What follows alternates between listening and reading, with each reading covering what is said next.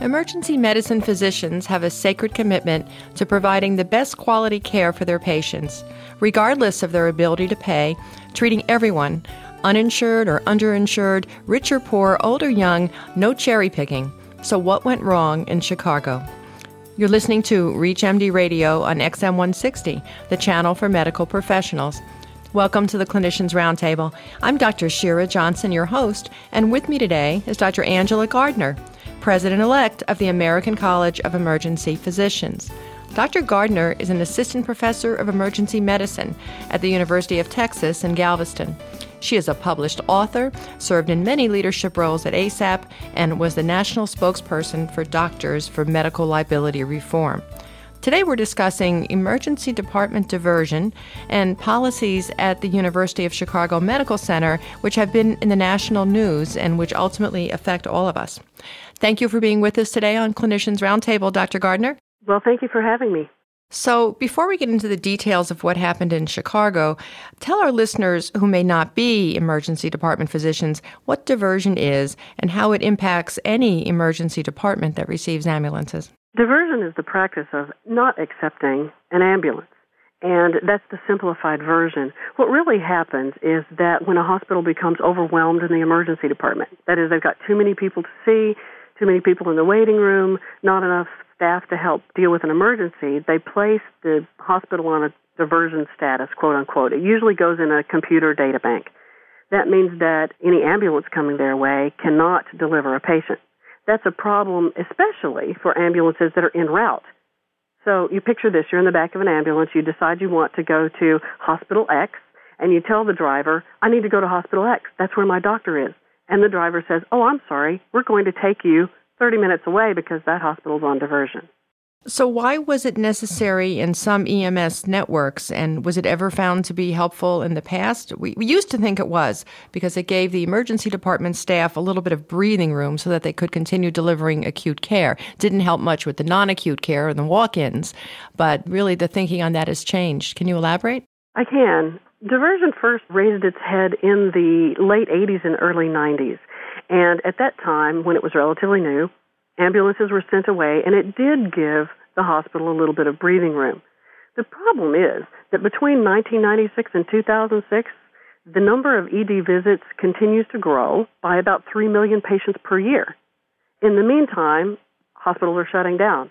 So hospitals are now overcrowded all the time.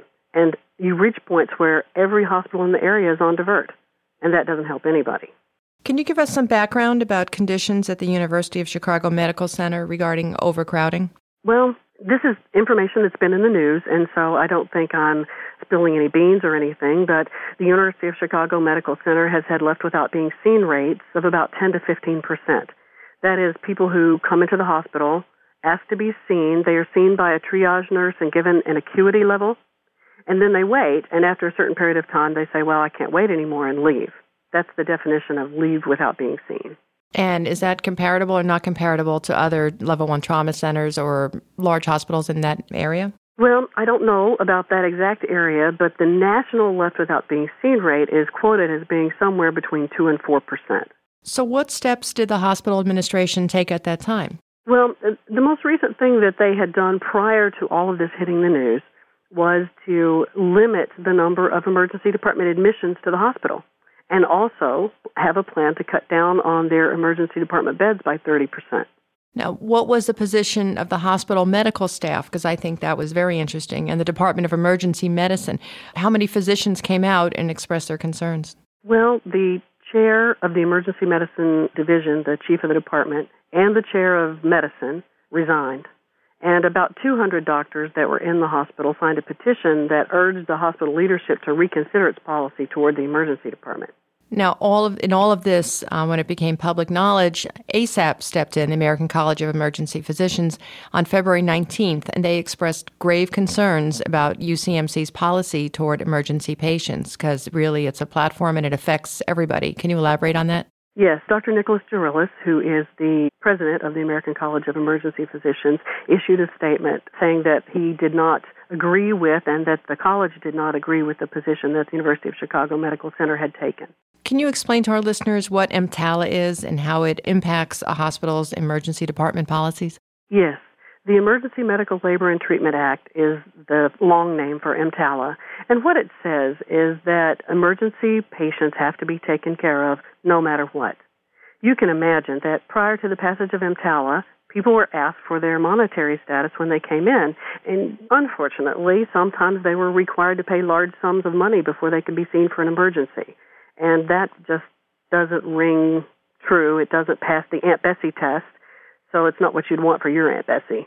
Right. I was going to say, can you elaborate on what that is for our listeners, too, the Aunt Bessie test? Yes, that actually is an invention of Nick Derilis as well, who thinks that every policy should pass the Aunt Bessie test. And I agree with that. If it's not what you would have for your family, then you need to not be doing it. Now, I have read since then that UCMC has rescinded their plan to increase diversion.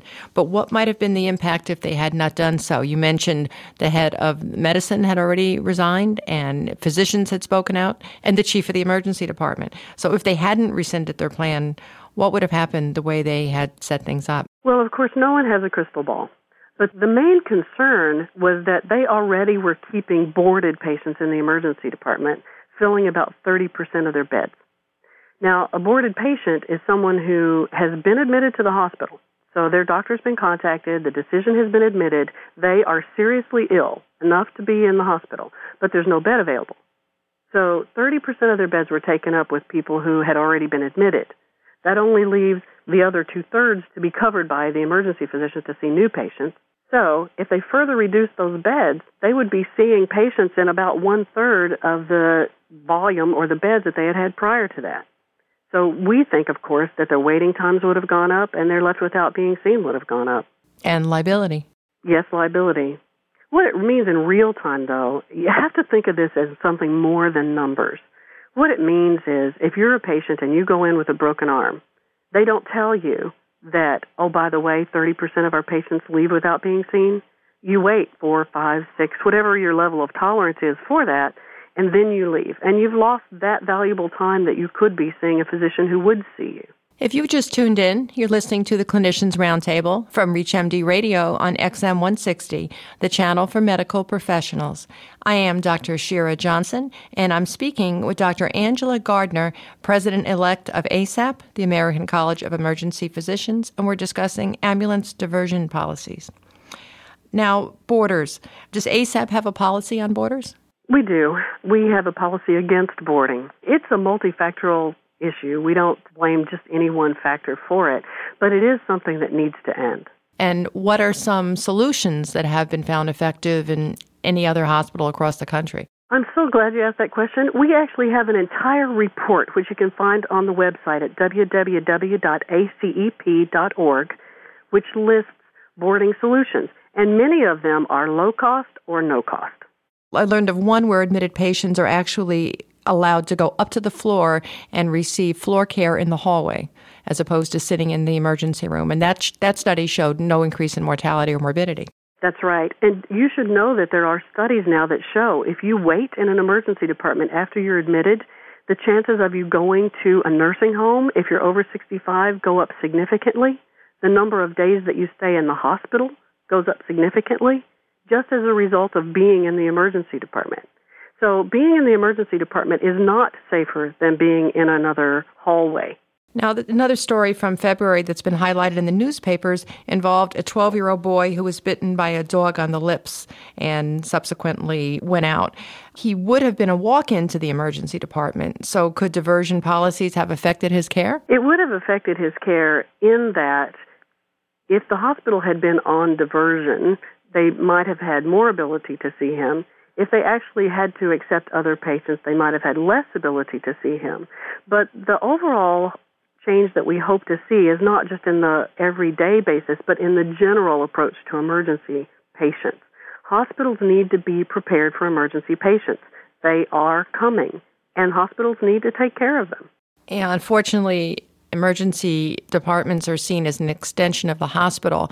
What they're actually designed for is delivering high-quality acute care. When they're pressed into taking care of boarders and admitted patients, something's got to give. That's exactly right. And one of the issues that we have is that emergency physicians by nature are used to and trained to deal with multiple patients in many levels of acuity in a rapidly changing environment. And that is what we are trained to do. And our colleagues in the department, the nurses and the techs and the people who do the administrative support, are all trained to do the same thing. And we think that we're very, very good at our job. Unfortunately, when those same people are then pressed into duty providing routine care, they're taken out of their element. It's like asking a surgeon to become a pediatrician. I think that's a great example. It's not what we're trained to do. It's not what we're equipped to do. And pressure builds up and someone's going to make a mistake. I think that's exactly right. And there's this prevalent thinking that people are safer in the ER. Oh, the ER can handle it. But the ER has limits as well. Now, do diversion policies only impact the poorer inner city populations? That's where a lot of our level 1 trauma centers are, and not the community hospitals? But aren't the issues at UCMC really everybody's problem? They are everybody's problem. And if you tuned in to the release of the National Report Card by ACEP in December, you saw a speaker who is a businesswoman from here in Dallas who had a daughter with a seizure disorder, and she described in very emotional terms the terror of being in an ambulance with her daughter who was seizing and would not stop seizing and not having a hospital that would take them. We talked a lot about ASAP, but does the AMA ever weigh in on key emergency department issues like diversion and borders? Because they do impact medical staff and they do impact other patients. Yes, they do. And our colleagues in medicine are working with us to try to find solutions to these problems. We also work with the hospital associations. I don't want to paint this as a totally adversarial relationship. The hospitals are working to do the best they can to take care of patients as well. It's just that we all have to work together in this effort. So what are some of the proposed solutions on the table that impact emergency department healthcare delivery? Well, ACEP has a bill that they have brought to the Congress, and we've been lucky enough to find some wonderful sponsors, and Senator Stabenow and Specter and Representatives Gordon and Sessions, who brought up the Access to Emergency Medical Services Act. And it has several provisions to improve emergency care. Can you tell us a little bit about that? Be happy to.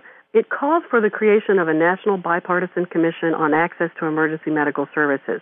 This is not an easy issue, and we need both parties to take a look at what's going on. It looks at the factors that affect delivery of care in the U.S. emergency department, such as boarding or holding patients. It calls for additional resources to help support the delivery of emergency care, and it calls for the Centers for Medicaid and Medicare Services to collect data on emergency department boarding so that standards and guidelines can be developed.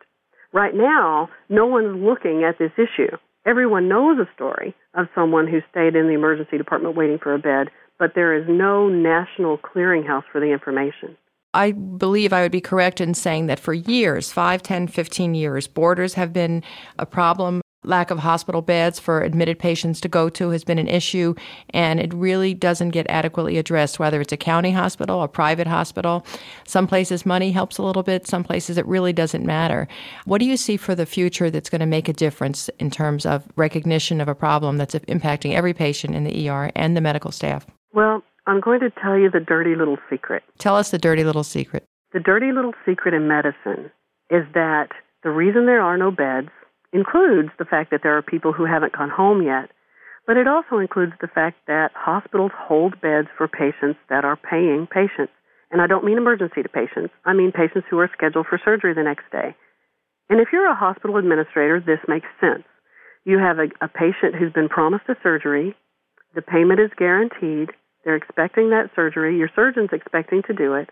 And so it would make sense to hold a bed for that patient. In the meantime, anyone who comes in your emergency department, regardless of their ability to pay, is waiting for a bed because there are none. So you can see that this is not an easy issue, but money is the issue. The trouble is you could be a millionaire and have a heart attack and end up being one of those patients in the ER who's not getting a bed because the hospital's holding bed for their paying patients. Thanks, Dr. Gardner, for being our guest. Thank you very much. We've been speaking with Dr. Angela Gardner from UT Galveston. We've been discussing ambulance diversion policies and the University of Chicago Medical Center, issues that affect all of us. I am Dr. Shira Johnson. You've been listening to the Clinicians Roundtable from ReachMD Radio on XM 160, the channel for medical professionals. ReachMD, on the air, online, and on demand. Please visit us at reachmd.com, where you can find our entire library of podcasts. Thank you for listening.